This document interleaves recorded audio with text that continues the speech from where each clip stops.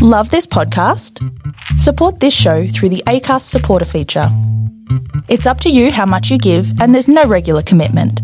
Just hit the link in the show description to support now. Wattpad acquisition, a writer's reaction opinion by CDC Mean. The year opened with the news of Naver's acquisition on Wattpad for over $773 million in January.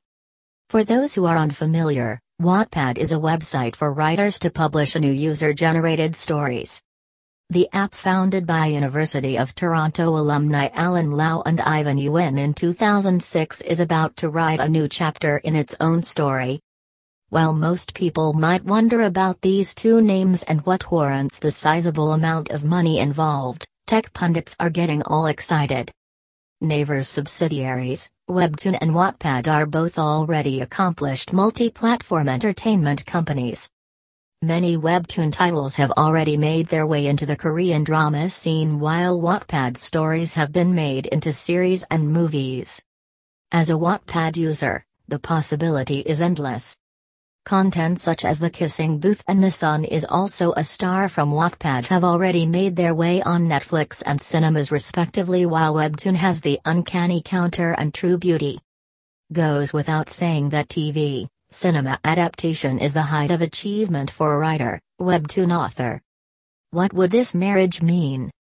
As I am only an active user of one and an observer of the other, I can only deliver a lopsided perspective. On Wattpad, I don't only post stories for others and read the works of my favorite peers, I also volunteer via Wattpad's much-talked program, The Ambassadors. Wattpad ambassadors are people who welcome new users and cheer for others as their stories come out. Ambassadors are selected from all over the world, making Wattpad one of the most global platforms in the tech scene.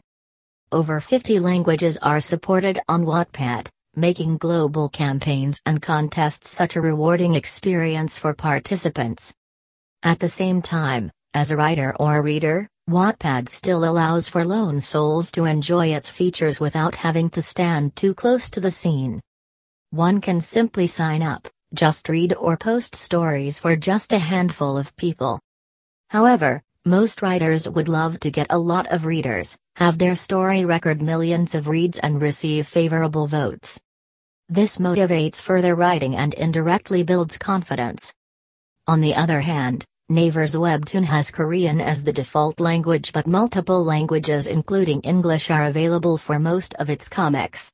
It also takes in higher monetization statistics business-wise.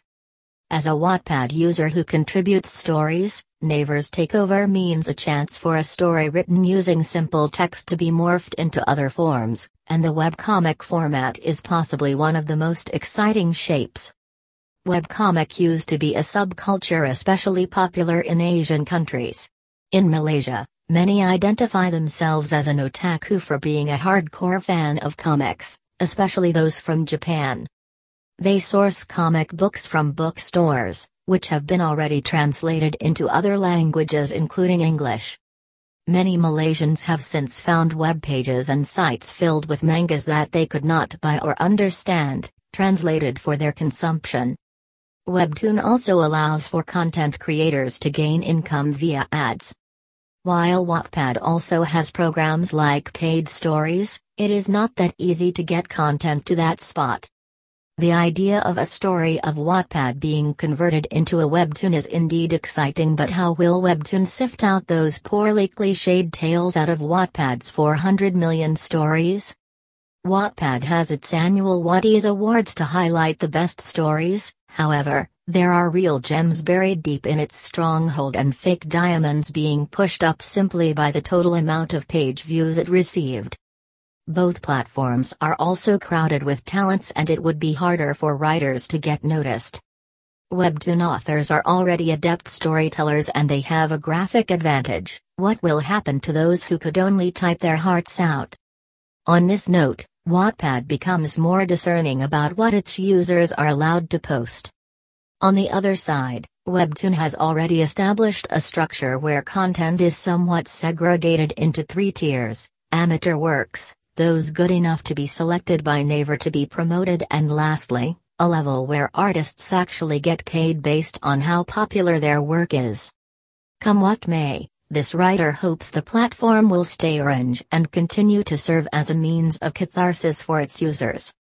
About the author, Siti Samin is a freelance journalist based in Kuala Lumpur, Malaysia. She can be reached at sitisiamin@gmail.com.